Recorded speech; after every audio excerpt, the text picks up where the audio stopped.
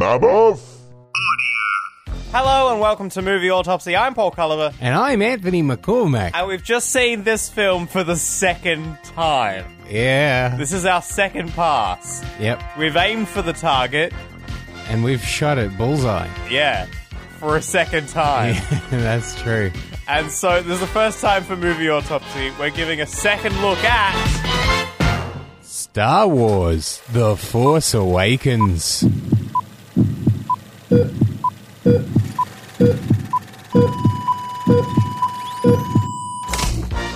So basically what came about, the reason why this all happened Yes. is that we were hoping to get tickets to the premiere, which was literally like 5 hours earlier than the midnight screening. Mm-hmm. And then we didn't think we were going to get them, so we booked in for midnight screening because we're like, hey, we got to do this podcast. We got to bring it to you.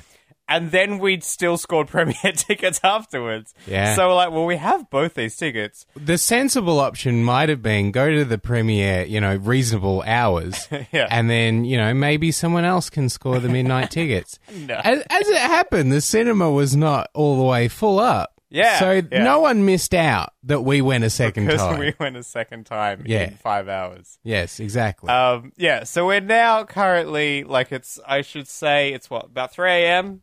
In Melbourne. Steven Spielberg has seen this movie at least 3 times. Yeah. So maybe... were you saying IMAX is playing it every 2 hours? Yeah, in Melbourne. They are playing it every 3 hours. Every 3 hours. What did you say? 2 hours, I think I said. That would be physically impossible. Well, yeah, because it runs longer than 2 hours, so there is some overlap. Yeah, they're running it every 3 hours for like 3 weeks. It's like they're getting to the ending. Okay, we'll say, we're going to be talking about this in depth. If you haven't heard the first episode, the one just prior to this, probably listen to that first because we cover off a lot of stuff there. Yes. This is our second thought, second pass. And I got some more out of it. I got, some questions that you and I raised back, and you brought up stuff that I didn't pick up the first time around. Yeah, okay. Yeah, I've got revisions. We're going to get into it, all right? There's going to be spoilers, but the best way for there to be no spoilers is if you've seen the movie. Perhaps twice. You go for it. We've seen it twice so that you don't have to, but you also might have to. What I'm saying is, what was I getting at? I wanted to do a spoiler and then I forgot what I was talking about. We're in the sleep deprivation hours. Yeah, we're a bit pushed past it now. Yeah. What were we talking about just before? Just before, well, I know and this is major spoiler, because, when you talk spoilers, what you want to do is start with a mild, gentle spoiler and work your way up, because people who go past a spoiler warning hear that mild, gentle spoiler and go, oh, they're serious about the spoilers. I like leading with, the big spoiler, just to go, hey, fuck you, I told you. I'm going to go head first into the deep end of the pool. All right. The second time around, there were 2 things that I picked up on, more so. The first is, right there in the title crawl, we were talking about Luke Skywalker has vanished. Right. And the very next line, and this came much more clearer to me the second time around, I don't know why I didn't pick up on it the first time around, is that the First Order, and it's right there in the title crawl, the First Order has come about in Luke Skywalker's absence. Mm. So he's got a lot to answer for. But the other thing is that this Kylo Ren guy, and what's interesting to me is Kylo Ren seems like one of the least important people in the First Order, which is incredible because he's a wizard with superpowers, and no one's paying attention to him. Like the captain, Dominic... General Hux. General Hux. Domhnall Gleeson. Domhnall. I called him Dominic, and I went straight because Dom. Yeah. But he is sneering at this guy in the mask, and it's like, don't sneer at him. There's a bit of a power play there. Yeah. It's kind of like favorite children with Snoke, with Supreme Leader Snoke. Yeah. Doesn't Snoke sound so much like smoke? I keep thinking of Snopes. Snoke, which is like that website that's like, is it debunking myths debunking urban legends and stuff like that. Snoke. But so it's interesting that it's kind of like Luke has allowed these 2 forces, which are both the same force, to come about. But also the thing that I picked up the second time around, because the first time I watched the movie, I wasn't sure how I felt about the death of Mr. Solo. Yes. I wasn't sure. Like, I get that it happens in the movie and it serves a purpose in the movie. He is your Obi-Wan Kenobi. Yeah. But also, this second time around, I noticed the subtext of every conversation he has with General Leia. And the subtext is more or less, whenever they bring up the topic of their son, the subtext is always Leia being all like, you're going to have to get in his face. And Han being all like, yeah, but if I do, he'll kill me. And Leia being all like, I know. Yeah. And Han being all like, yeah, I guess you're right. Like, it's sort of this incredible resignation that he knows. Well, like, yeah. Compare him to Finn. And Finn is a guy who knows what the right thing is and what the wrong thing is, but he's always running from the scary option. Yeah. And when the right thing and the, run away from the, scary option, when they both are the same thing, Finn looks really, really good. But you know what I mean? And that's what Han Solo used to be. Like, he used to be the guy that runs away from that kind of thing. And Han Solo as an old man is kind of exciting because you see him do all these things that took him so long to do in the original trilogy. Right. Like bring down a shield generator for a Death Star. He does that in this movie in like 3 seconds flat. You know what I mean? And there's some growth there. There's some growth. Like, it is almost like, Han's like, oh yeah, I've done this before, cracking knuckles. I love how he's like, there's a way to blow this up. There always is. But the other growth that sort of happens is that he's not the guy that, is on the run anymore. Like, he when we first meet him, he is on the run, like literally, like chasing down the Millennium Falcon. But like, you expect the Han of old to, when Rey is like, we need your help. Like, the first time he addresses the question is to say, well, you want my help? You got it, Yeah. He's a good, he's a good guy. And he's become the good guy. And you see him look at Kylo on the bridge. And I think the first time around what I wanted from Han Solo was he sees him on the bridge, he turns around to walk away, but then he stops because he can't. He can't walk away, and then he goes to the bridge. And what I got from the second viewing is, that's not who Han is anymore. Han is the guy that doesn't need to do that, turn away, nah, I got to stop myself, go back to the bridge. Han is the guy that's like, I know I'm going towards the bridge, just give me a second. Give me a second to work up to it. I know this is inevitable. Yeah. That's the thing, what you're talking about with Finn being the guy that runs away. He is, I realized, he's more Han Solo than anyone in this film. Yeah. In terms of, because this is the recurring thing we're talking about, how it kind of rhymes with / is a remake of A New Hope. Yeah. I realized, he fulfills that role. Another point that I forgot to make last time, and I picked up again the second viewing, is reasons why Finn is Jedi. Yeah. Is it's the very first, or the first dish scene, when Kylo Ren stops and looks at him.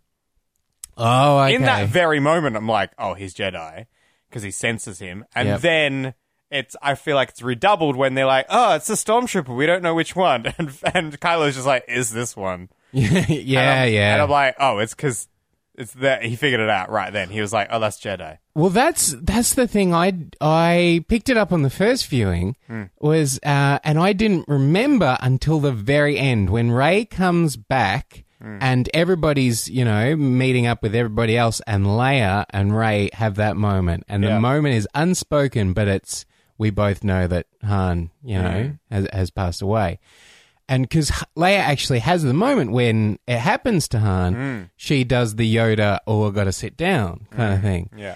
And I didn't remember until the very end of the movie, hey, Leia is actually all about the Force. Leia is Force mad. Oh, yeah. She's heavy with the Force. She I don't know. I didn't mean that in a bad way. She's bursting with the Force, She's bilious with the Force.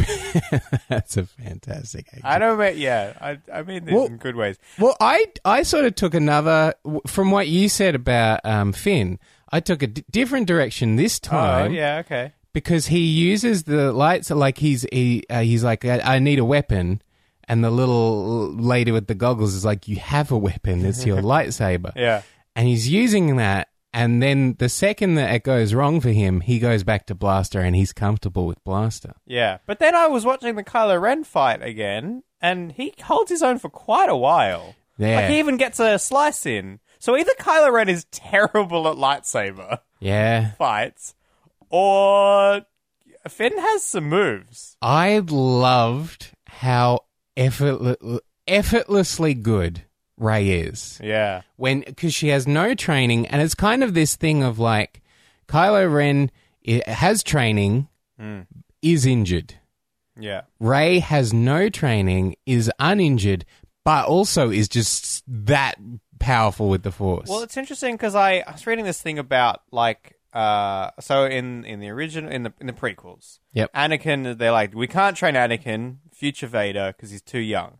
And they train him anyway. Yeah. Right, but then if he goes off that, it was he becomes too. Vader. Yeah. Was it he's too young or too old? Oh, sorry, too old. Yeah. You're right, yes. He's too old. Because I always thought to myself, watching that, my God, how young do you have to be? You have to be a baby. Yeah. You can't, yeah. Anyway, so, okay, that. And then you've got Luke Skywalker and Leia, and you're like, well, they did, like, Luke got trained super, or he was like, what is he meant to be? Like a teenager, a 20-year-old, whatever it is? Kind of, like, he's pretty young, right? Yeah. But, like, obviously way older than Anakin. But then I was reading about, and then maybe this is just conjecture and theory, but the idea that Luke and Leia are kind of like, they're kind of being trained by the Force. So, like all these things, like, that they do before they actually become Jedi. Obviously, Leia never actually becomes Jedi Knight. Is kind of like to help them. So, like, what's the stuff that I'm trying to think of the things that they do in there? If you actually look at the end of Empire, Luke is calling out for Obi-Wan. And Obi-Wan's got the phone off the hook. He ain't listening, and he calls back Leia. He's like, Leia, hear me. And she's on the Millennium Falcon. She's like, we have to go back for Luke. Yeah. Well, more like the activities that they do and stuff means he's already, like, ready. Isn't there a thing where he's like, oh, I'm sorry, this is really random. But there's something where Luke's like, hey, it's just like when I did this on this. Oh, when he's shooting womp rats or whatever it is. Yeah. Yeah. So I don't think that was to do with the Force, but I like where you're headed with that, where it's like all these trained Rebel Alliance pilots are like, that's impossible even for a computer to do that. And Luke's all like, I do things like that all the time. But who's to say it's not the Force that has allowed those things to happen? Yep. And so then they have that mirror there also with Rey, where she's like, you show her climbing and jumping and running across like the abandoned ship scavenging. Yeah. And then she has to do that again in the actual ship. And it's like, oh, she knows how to do that. Oh, the moment that got me the second time around was she goes to the little shop and the guy's like, I'll give you whatever it is. Is it a meal? I assume it's a portion. Yeah, half a I guess portion. so. I'll give you half a portion, but if you give me that droid, I'll give you 60 mofo portions. And she is so hungry that she grabs at them, and then she's like, you know what?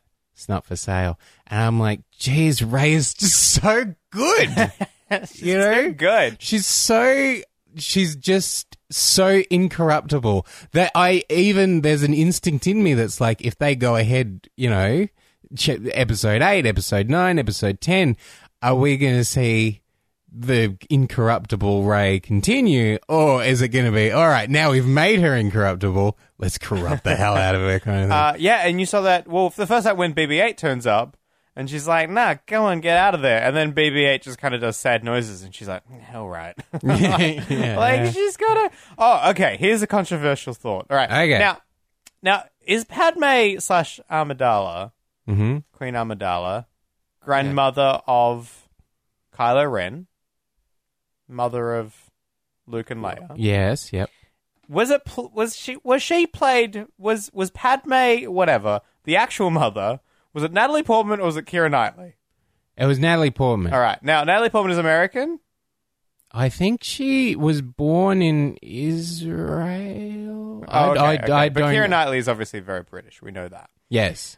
I'm getting serious Keira Knightley-ish vibes. Oh, okay, yes. Off Daisy Ridley. Not just because she's British, yep, But there's just something going on with her whole thing that, to me, is giving me, like, Padme vibes. Yeah, it is a general... Yeah. And I wonder whether there's... Because, okay, I'm now less sure that she's a Skywalker, except that I feel like maybe they're doing a grandmother thing there. Yeah. Because, in theory, if she is a Skywalker, if she is Luke's daughter, if she is... Yep. Well, that's confusing. I'm watching it again. It doesn't seem to make sense. But if that turns out to be true, then that's kind of a cool, like, she's a bit like Padme from, which is, I like that. Well, I know, like, one of the attractive qualities of casting Natalie Portman as Padme was there was a Leia resemblance. Right. Okay. And and then when Leia and at the end of this, as the moment you were talking about before, when Leia and Rey hug, there is something there. There's kind of this familiarity of some kind. Yeah. Which is really interesting. You know what I kind of enjoy is like I just in my head, I'm so used to seeing a desert planet in a Star Wars movie, and that's Tatooine. Yeah. And I knew that it wasn't Tatooine in this movie, but I didn't realize it until really late in the second viewing. And I'm like, oh, this is all Jakku. Right? And to me, it's like, that is the story of this movie. That is the story of The Force Awakens, which is like, this is all the same kind of ingredients, but it doesn't have to be the same planet. It doesn't have to be the same people. They don't have to be the same, going on the same journey. You know what I mean? Like, it's familiar. It's like poetry. It rhymes. But it's also, this is a completely different planet. And what's exciting about that is that it's, it can play with those expectations now. But that so many Force-sensitive people seem to grow up on desert planets. Yeah, what was with that? Yeah. Now, interesting, because I was raising this whole thing about the Republic, who's the Republic, isn't like the Republic. Didn't the Republic become the Empire, become First Order? In that moment where they've got the big Hitler-esque banners and everything, and then they destroy the Republic. Their banners, that logo is the Republic logo. Behind them. Oh. So it seems like, ironically, it goes Republic, Empire, First Order, all the same thing. Yep.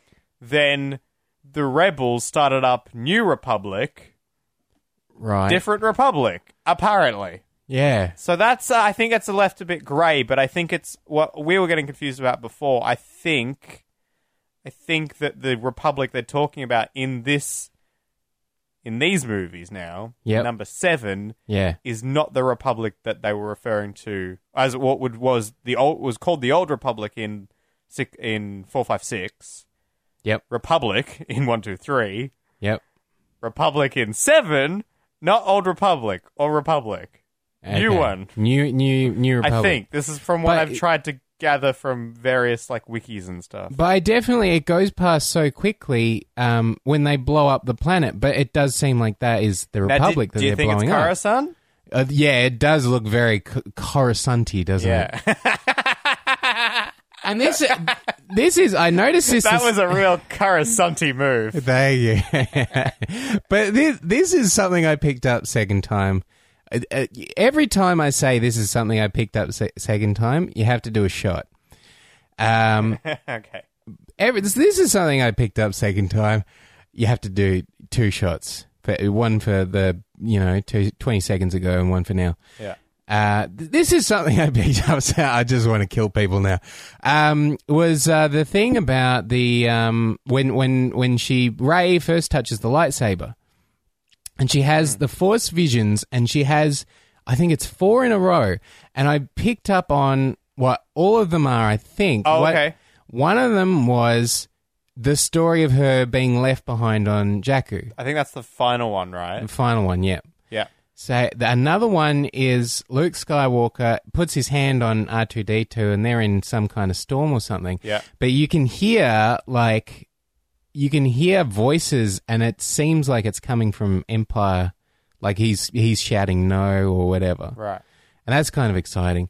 And then another one this is one I found interesting, and I wonder if it's a generic flashback or a very strategic flashback, but it's Kylo Ren sticking his lightsaber through some dude.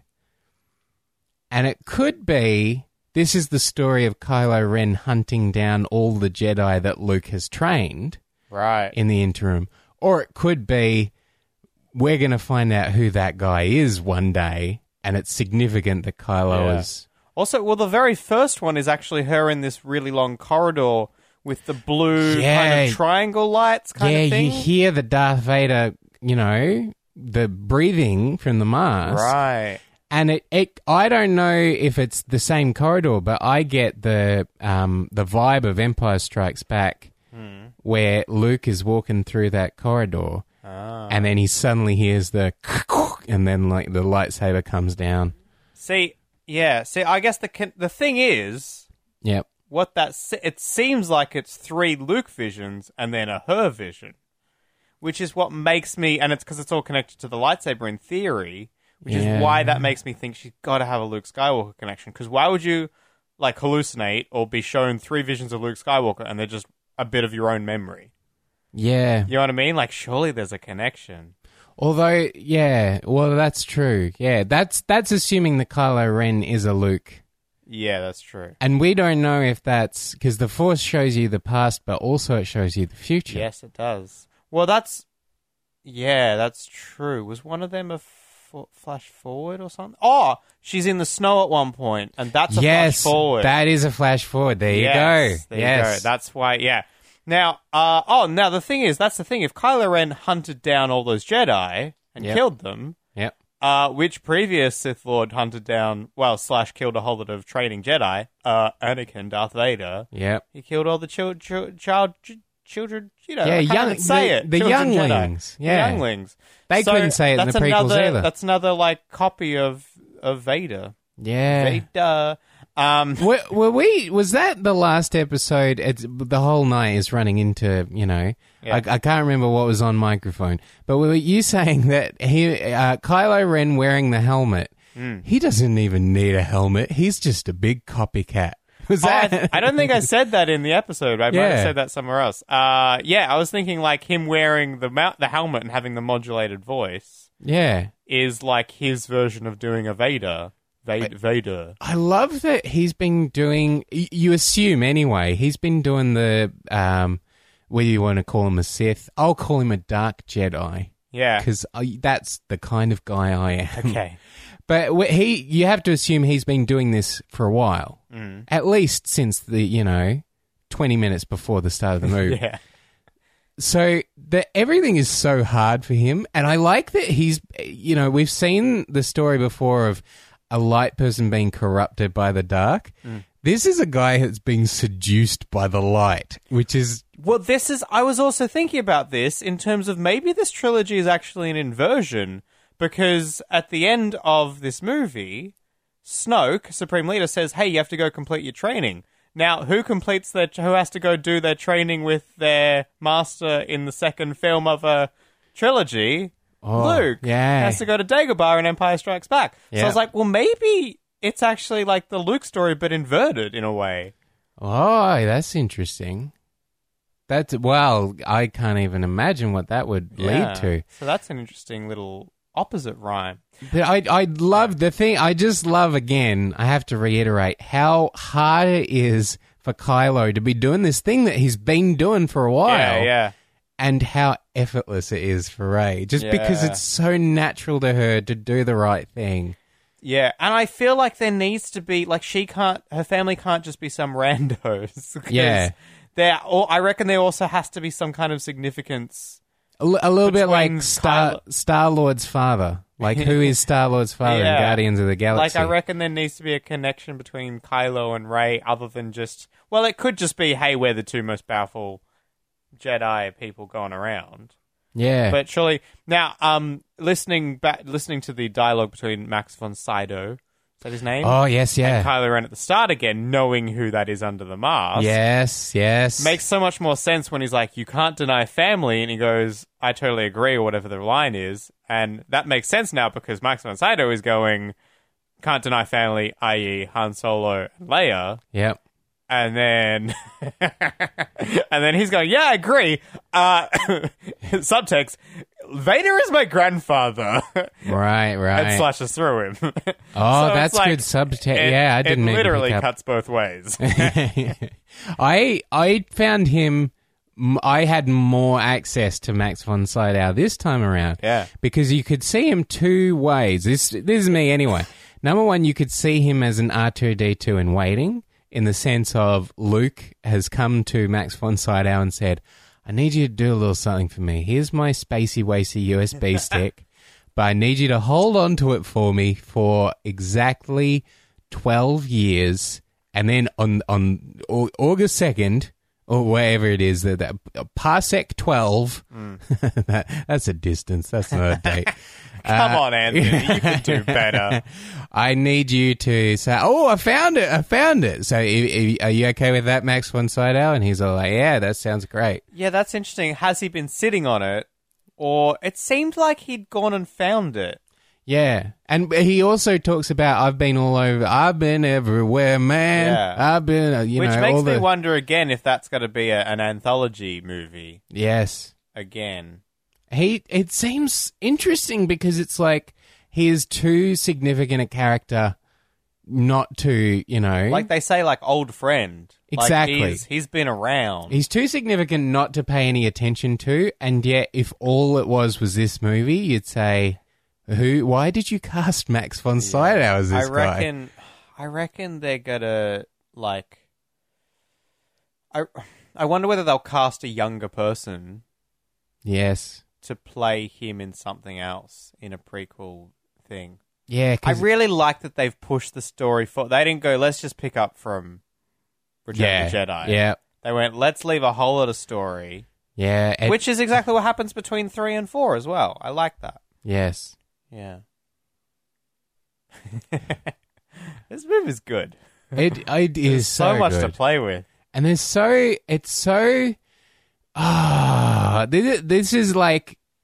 is what I wasn't getting from the prequels. Is that in the prequels, I felt like everything was very obvious. And if someone was angry, they would say something like, I'm angry. Yeah. You know what I mean? Whereas in this one, there's so much nuance and subtlety and just little things like Kylo Ren is doing the lightsaber battle and he's beating himself in the ribs. And it's like you could spend, and I'm sure many Star Wars fans will, you could argue amongst yourselves what that is, whether it's like he's, Rutger Hauer pushing a nail through his hand in Blade Runner, I need to stay focused. Whether there's some force thing that he's doing, whether it's... I would assume like the pain would lead to anger, would lead to like more dark side force stuff. And it's like, it's almost like it's not a thing where you yell cut and it's like Adam Driver in front of a green screen saying, what was that like? And George Lucas saying, I need you to do it faster with more intensity.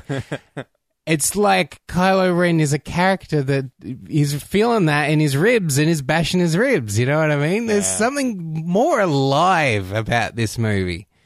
There's so much more going on. The fact that we could have this conversation and be like, these questions, but like these aren't like plot holes. These are questions to be answered later on. Exactly, yes. And we can wonder about them and speculate. And we walked out of that, I mean, probably the exact same thing in the earlier screening, but we were too busy, like, we'd just seen Star Wars to sort of focus on. I noticed walking out of the second screening, everybody was standing around, and this is like 2 a.m. What are you doing? Go home, people. Yeah. But everyone was standing around just talking, asking each other questions. Out what they'd just seen. It was awesome. It was so good. It was very cool. I'm still stuck on who Rey's parentage is.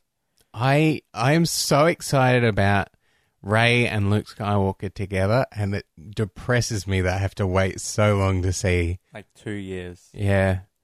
Because, like, the Yoda-Luke dynamic, when Yoda is training Luke, Yoda is so full of joy and happiness and, and then Luke's just such a little, Coruscanti, was it? And Yoda gets all down the dumps, because he's like, oh, Luke's bringing me down, man. Luke's bringing me down. And he never recovers from that. Even when they go into the prequels, he's still, oh my God. In about 30 years from now, I am going to meet this guy. He's not going to get any of my jokes, and it really makes me upset. That's the weird thing about Yoda in the prequels. Like, he should be way more upbeat. Yes. Because he's so much fun in number 5. Yeah, or 2. Yeah. Yeah. Yeah. And whereas, like, to finish that thought, flash forward to Luke and Rey, and Luke is like the mentor now, but he still seems like that. All you're going on is that final shot, but he seems so humorless and dour and grave. And Rey is just, I have nothing but good things to say. Do you think I enjoy the character Rey, Paul? Yeah, I think you might. Yeah. I don't even know what it is that has touched me. So, and I go back to the Superman analogy where, like, Batman is good because his parents were killed, and he's like, this has taught me that this should never happen. Right. And Spider-Man is good because his uncle was killed, and Spider-Man's like, this has taught me to take responsibility. Yeah. Superman is good because he just knows, don't be bad, be good. And that's Rey in the Star Wars universe. She's just like, yeah, don't be a dick. Be good. Yeah. I hope that's what I'm really curious to see now. Mark Hamill's portrayal of Luke many years on. Like, will he be as upbeat and like, oh, hey, it's Luke Skywalker? kind of, oh, is he going to be a sad person? Now, this is what I'm curious about, because, like, the real world reality of having these older stars. Like, first of all, how lucky are we? How lucky is the entire world that these 3 actors are still alive and came back? And when you're casting them back in 1977, you have no idea that you're casting them for 2015 as well. Right. Like, that's insane. I mean, you're not, but it's like we can only make these movies these way just because they happen to be still alive, which is great. Yeah, obviously, like, I'm not sure what their ages are, but, like, shit happens. Yeah. I mean, you could not have Grand Moff Tarkin back in there because Sir Peter Cushing is no longer with us. Yeah. But to have the trifecta, pretty amazing. Now, this the thing is that I think they would have gone, okay, we're going to do a trilogy, but maybe even more than that. We kind of can't just keep bringing the old characters back. So this is a succession plan. Yes. So killing Han Solo is kind of like... This is the thing, he got a lot of action in this film. Watching it again knowing he's going to die, you're like, oh, they give him a lot to do. Yeah. They give him, like, a great swan song. Yeah. Like, he really gets into it. I don't feel like this is Captain Kirk getting shot in the back by, the Captain Kirk story, his death. Not really, but sure. Oh, yeah, you're saying this is better. They dropped a bridge on him or something. Oh, yeah, all I know is Trekkies are like, oh, that's not how Captain Kirk should go down. And William Shatner was all like, yeah, I agree, that's not how it should go down. Whereas this was like, yeah, I mean, not only did he saw a whole lot of action, he was awesome, he was hilarious, his interplay with Chewie was just so good. And then it was like the most selfless thing, like he was trying to bring his son back. Yes. And he was so vulnerable. That was the thing. He made himself, in his final moments, he made himself so vulnerable. And which is what Han Solo has always avoided doing. Exactly. And the touching of the cheek. Interesting, because that's then where that scar ends up. That is interesting. I was thinking about that as, I was foreshadowing. I was so shocked the first time. I didn't notice that the second... I picked it up the second time around. The second Han goes down... Chewie is full-on Kill Bill style. Yeah. I am... I will fuck your shit. Yeah, I'm taking all you down. And he gets a shot in. That's the thing, Kylo. It's interesting because Kylo doesn't instantly like deflect it with a lightsaber. Is that the shot that is making his side bleed later in the lightsaber? Yeah, battle? I think so. I think that's the first. Yeah, that's that shot. Yeah, I think so. I think you're right.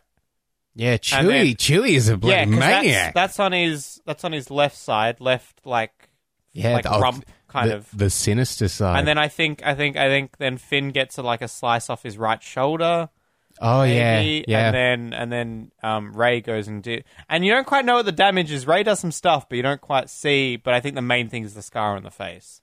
Yeah. It almost looked to me like she's chopping off his hand, but then you see the hand at the end, and it's still there. Sure. Yeah. There's two other things that I thought was kind of a rhyme, as it were, with episode 4 that I picked up.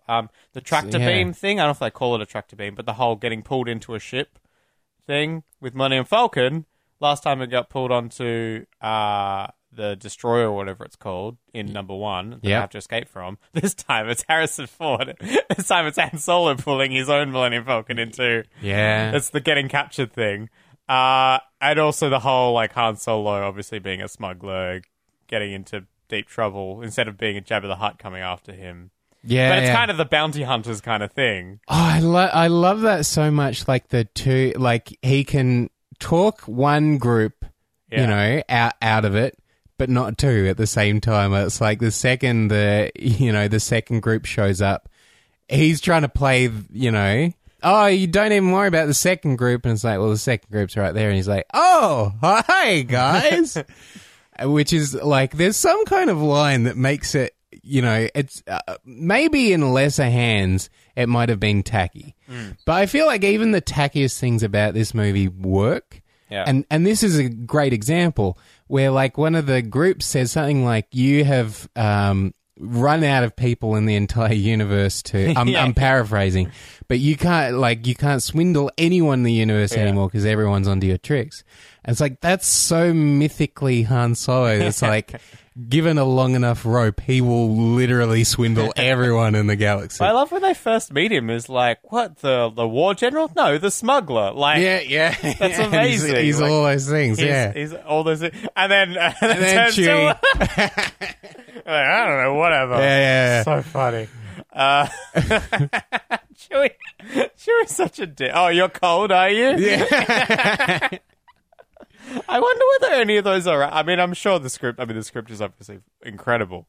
Yeah. But I do wonder, if Han Solo, if Harrison Ford ever just ad-libs things that he thinks Chewie might be saying. In this movie, Chewie gets, several upgrades in terms of dialogue. Yeah. And in terms of, gesturing and stuff like that. Yeah. There's one scene in Empire Strikes Back where he gets taken to a prison cell and they put on a siren or something, and it's just grunting for 2 minutes. And then the siren stops, and he just grunts a bit more. And I remember rewatching the movies, over and over. That would always be the scene that would drive me nuts, where I'd be like, you're making the same noise over and over, and just shut up, Chewbacca.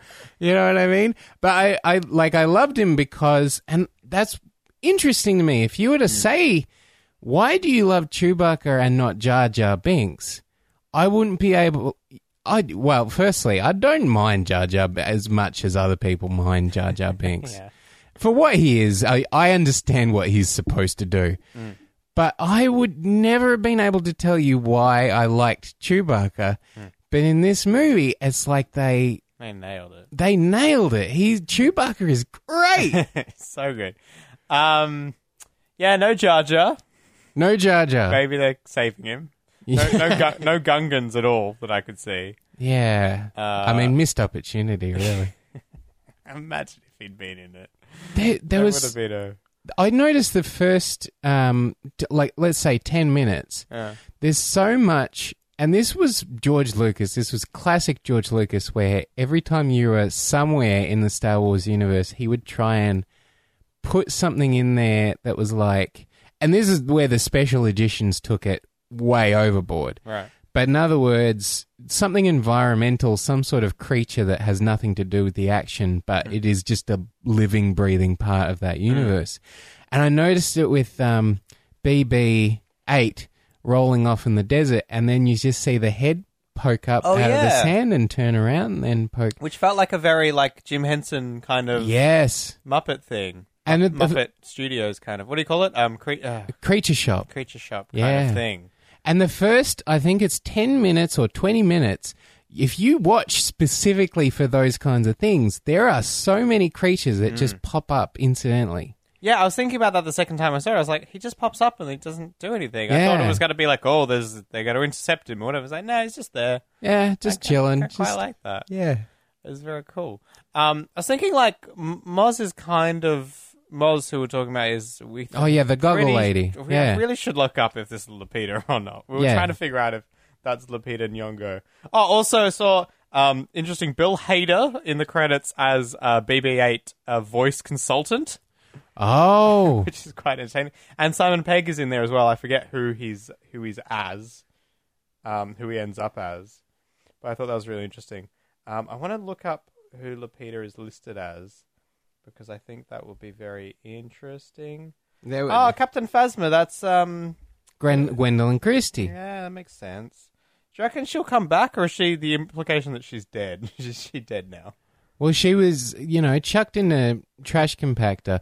I reckon it could go either way. Oh, it's Maz Kanata, so not Moz, like Mos Eisley. Yeah. But that is Lupita. Okay, we're all right. Well, you are not the only one that heard Moz. I heard Moz as well. Yeah. When you're going into a cantina and you're saying Moz this, Moz that. Now, interesting, because they say she's like, or at least been running that place for like 1,000 years. She's very old.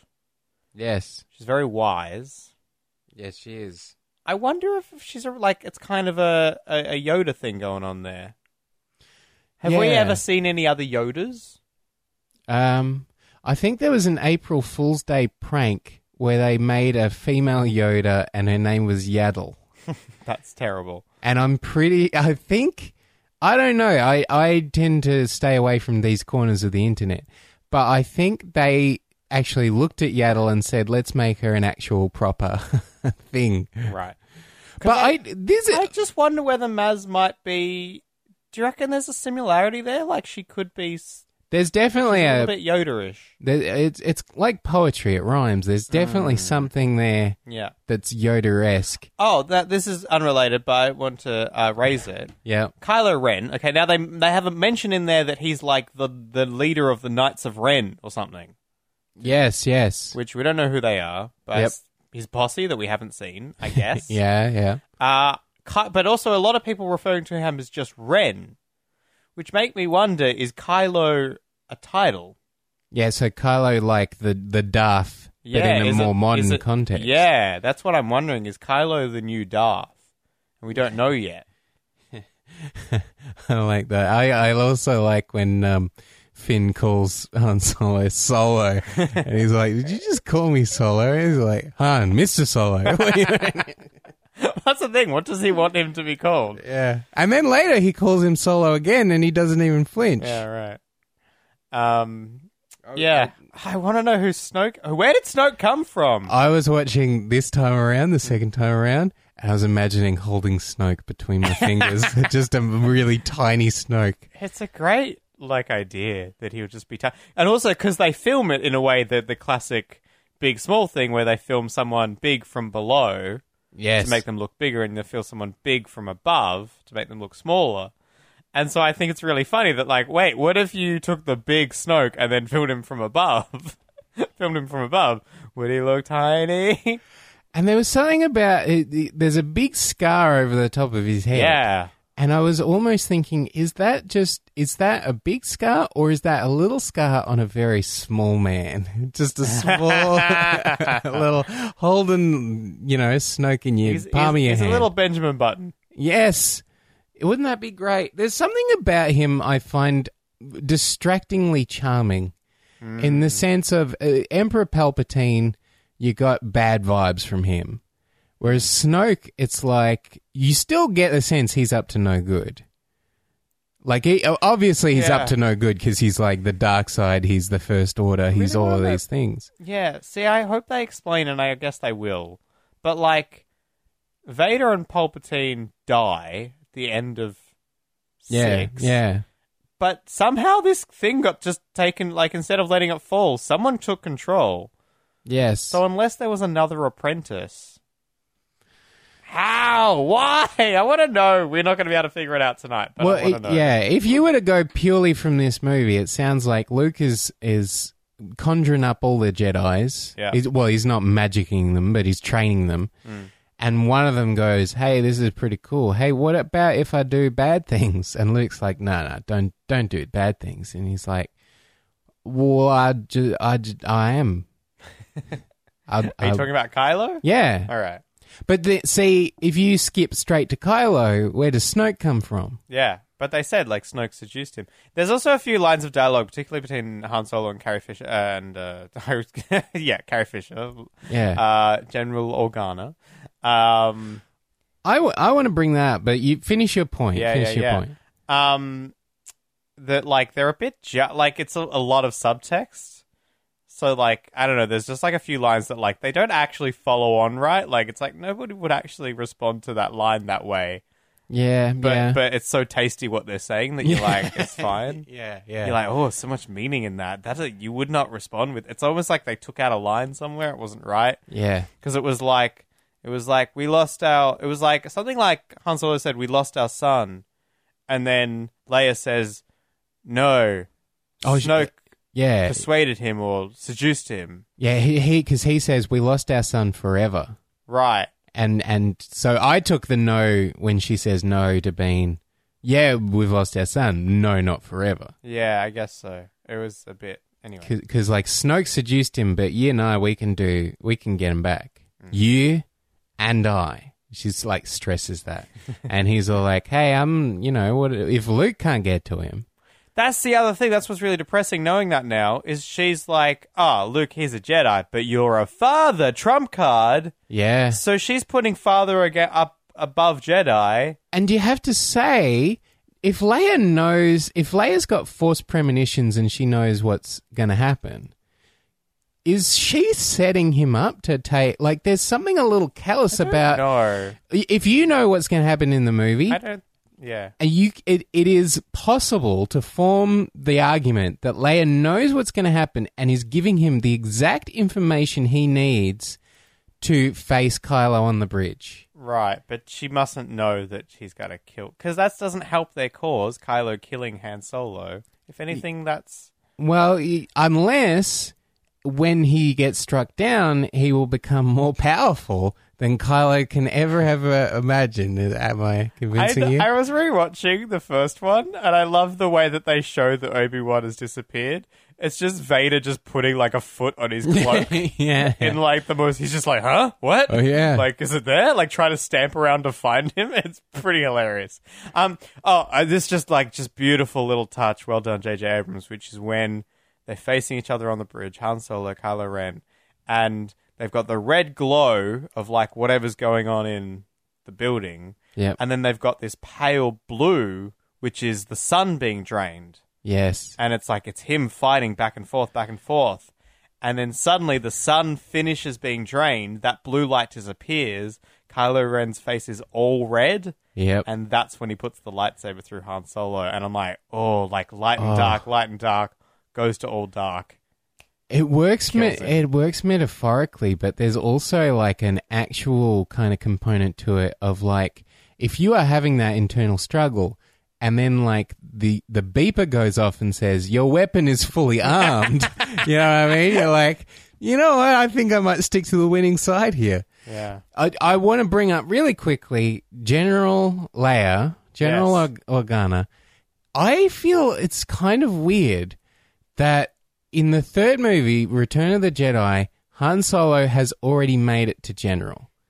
Princess Leia is a princess, and she's basically the leader of the rebellion. There's Mon Mothma, I think, who's the actual proper leader. But Princess Leia is like a proper figurehead. Like, she's like your, whoever the, what's his name? Poe Cameron or the Ace Rimmer. Who's the Ace Rimmer in this movie? But she's like the morale. She's like a figure to get behind. And it's like cut to like 30 years later or however long it is. And she's just a general kind of thing. And I think you see it's either Admiral Akbar or it's someone who looks suspiciously like... It is actually Admiral Akbar. He's credited, yeah. But it's like I kind of asked the question of like, why is Leia not an admiral, or unless it's like that whole Captain Kirk thing of like he becomes Admiral Kirk and then he does a few naughty things so he can become captain again because he just misses being captain. Maybe, I don't know. It's interesting that, maybe it's, they both Han Solo and Leia say, we went back to what we were good at, kind of thing. Yeah, yeah. Can I just throw this at you? We didn't see Lando Calrissian. Yes. What if Finn is Lando's son? What it doesn't need to be. There's no reason for it to be. What on earth would make you draw that connection, Paul? There's a great article. Was it The Onion? Clickhole. They were like, I hope there's a lot of Landos in this new film. Oh, boy. This film is just going to be full of Landos. Who was it that watched Star Wars and turned to George Lucas and were like, is there just white people in space, George? Was it actually Billy D. Williams? I might be bastardizing that story. Maybe it was Spielberg. Someone watched it, apparently. Okay. Yeah. No, maybe it was Billy Dee. Apparently someone watched like the first ever cut or something. I was like, George, is everyone in space white? It's like, no, there's Lando too. They're two. Obviously they've gone for I don't know if they've gone for diversity. Probably not probably not an accident that they're two protagonists now, a female and a black man. Yeah. Which is good. Good reversal of fucking just like, let's have all the white people fight the war in Star Wars. It's so interesting that there's a 2015 mindset of like, duh, of course, why aren't we seeing more of this? And then you turn on your computer and you read, an internet forum and you see how many people are just really like angry about this. About like Daisy Ridley, kind of, or I know like I haven't seen as much Daisy Ridley fan hate, but I know Mad Max when that came out. Oh yeah. That's the thing. I think they've got to get away with it. Well, I hope so, because like with Mad Max, there was like whiffs of it, and no one knew what the movie was, but they like had heard it was feminist, so then they started all the men's right idiots got involved. Whereas this one, nobody knew. And now everyone will know by seeing the movie, shock horror, by actually watching the source material. Yeah. And seeing her be a total badass, and hopefully everyone that would have a problem can shut the fuck up. Yeah. Yeah. Hopefully. I just the two of them together, makes me so happy. They got some great chemistry as well. Yeah, John Boyega is goofy as hell, and it's hilarious. There was when they're first getting sucked in, the Millennium Falcon is first getting sucked in by the ship that turns out to be Han Solo and Chewie, dragging them in. And he is standing up on his chair to get a better look, and he puts his hand on Rey's face, and she's like, don't you? Well, even before that, Rick keeps grabbing her hand. She's like, I don't need your hand to run. And then like when she's like checking if he's okay, he's like, are you okay? She's like, yeah. So good. She's just like, I don't need... It was great because it was just her. It was just like, I don't need you to be a hero. Yeah. I'm the hero, you idiot. Yeah. You big idiot. So good. It's so beautiful. But I would say that maybe there is, if they want to, they might do the who is Finn's parents thing. It doesn't probably matter as much. Well, maybe it does. Maybe it does. That he gets stolen away from his family. Yeah, so there's opening there. It is... Well, it's interesting because both of them don't know who they're... Oh, well, she in theory knows who her parents are. Well, so do you think maybe they might have the same parents? Maybe. It's like Fantastic Four. Probably one was adopted. Yeah, good call. Come on, man. Yeah, I'm there, man. I probably wouldn't be bringing this up if I wasn't so sleep deprived. We should wrap up. It's almost 4 a.m. But do you, there's something about that Finn is like a reformed, bad guy, and that the jacket that he wears is Poe's jacket. Right. And he's about to take it off, and Poe's like, no, you keep it.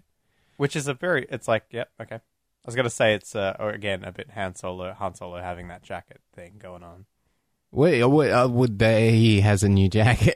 Just that he wears a jacket, because Han Solo wears a jacket. It's just that. That's all it is. Yeah, yeah. So, what was the idea? Well, just that, there's something about that, if I was being really nitpicky, is kind of weird. In terms of, like, Finn is his own guy, but then that he owes the jacket to Poe's generosity to say, no, it's all right, you can dress in my clothes. Well, it's just like a token of gratitude. Also, he's it like, is. Oh, you stunk it up a bit. Now, here's the only plot point that probably can be explained, but I'm a bit curious about at what point did Poe find out that the BB-8 had definitely left Jakar? Because otherwise, he should be on Jakar looking for it.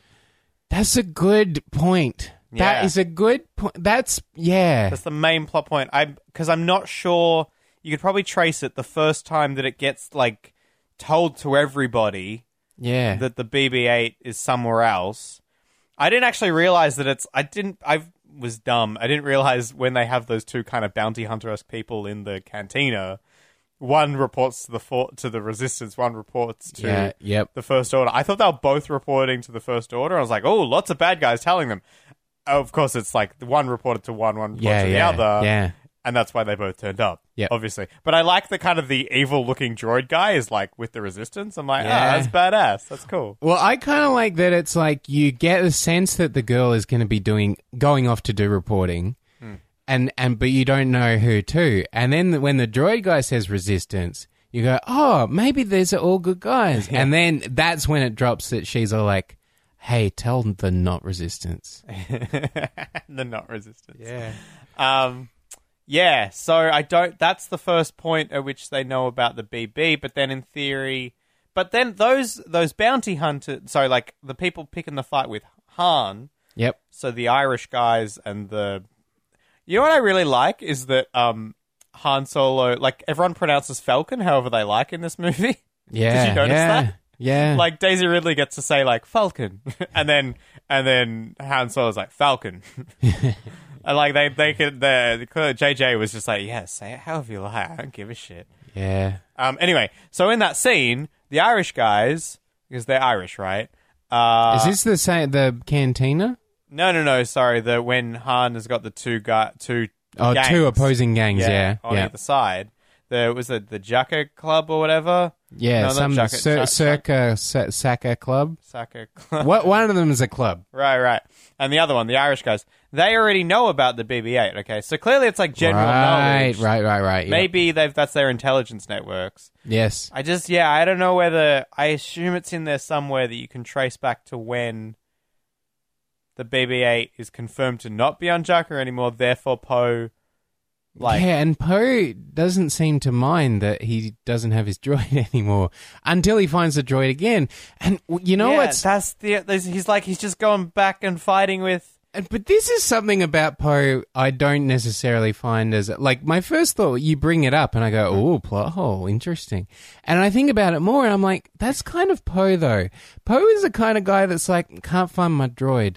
You know what? I just feel like things will turn out okay. But like it was like he knew the piece of information that was on there. And when Finn turns up and he hugs him, like this is a stormtrooper, man.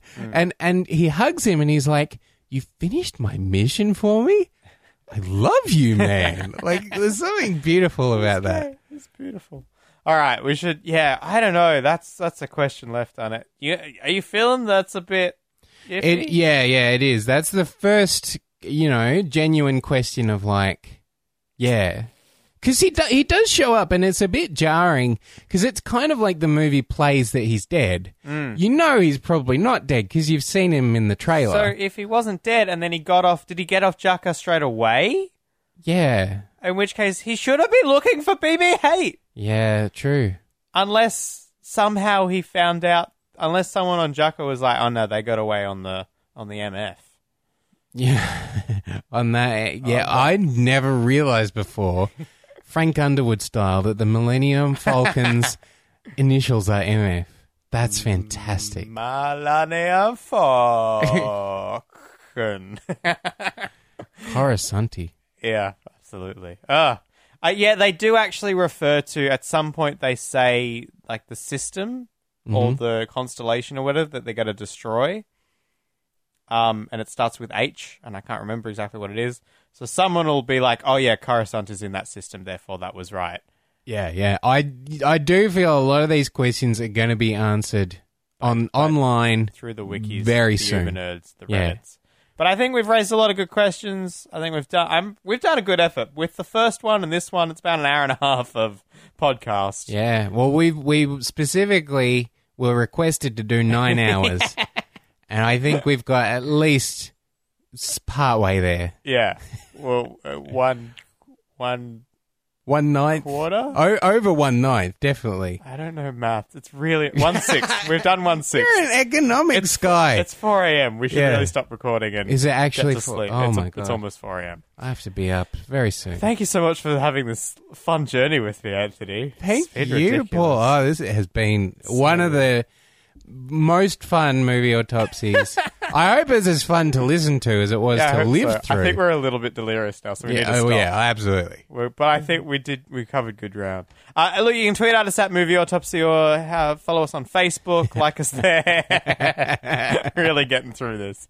No, but if you like this, a lot of people are probably listening to this in the last episode for the first time, like first episodes of ours. So go back. We've got like 60 other episodes of pretty good stuff in there. Look, yeah. If there's a movie you liked in that list, go listen to our episode. It's worth it. Yeah. And if it isn't, send us an email and tell us in caps with swear words, wasn't even worth it. Yeah, you Millennium Falcons. Come on, let's not be Coruscant here. Also subscribe to us. If you haven't subscribed, go to iTunes or your podcast app of choice. Just search Movie Autopsy. Subscribe to us. Oh my God. Oh, this has been so good. I've been Paul Culliver. I've been Anthony McCormack. We'll see you next time. See you then.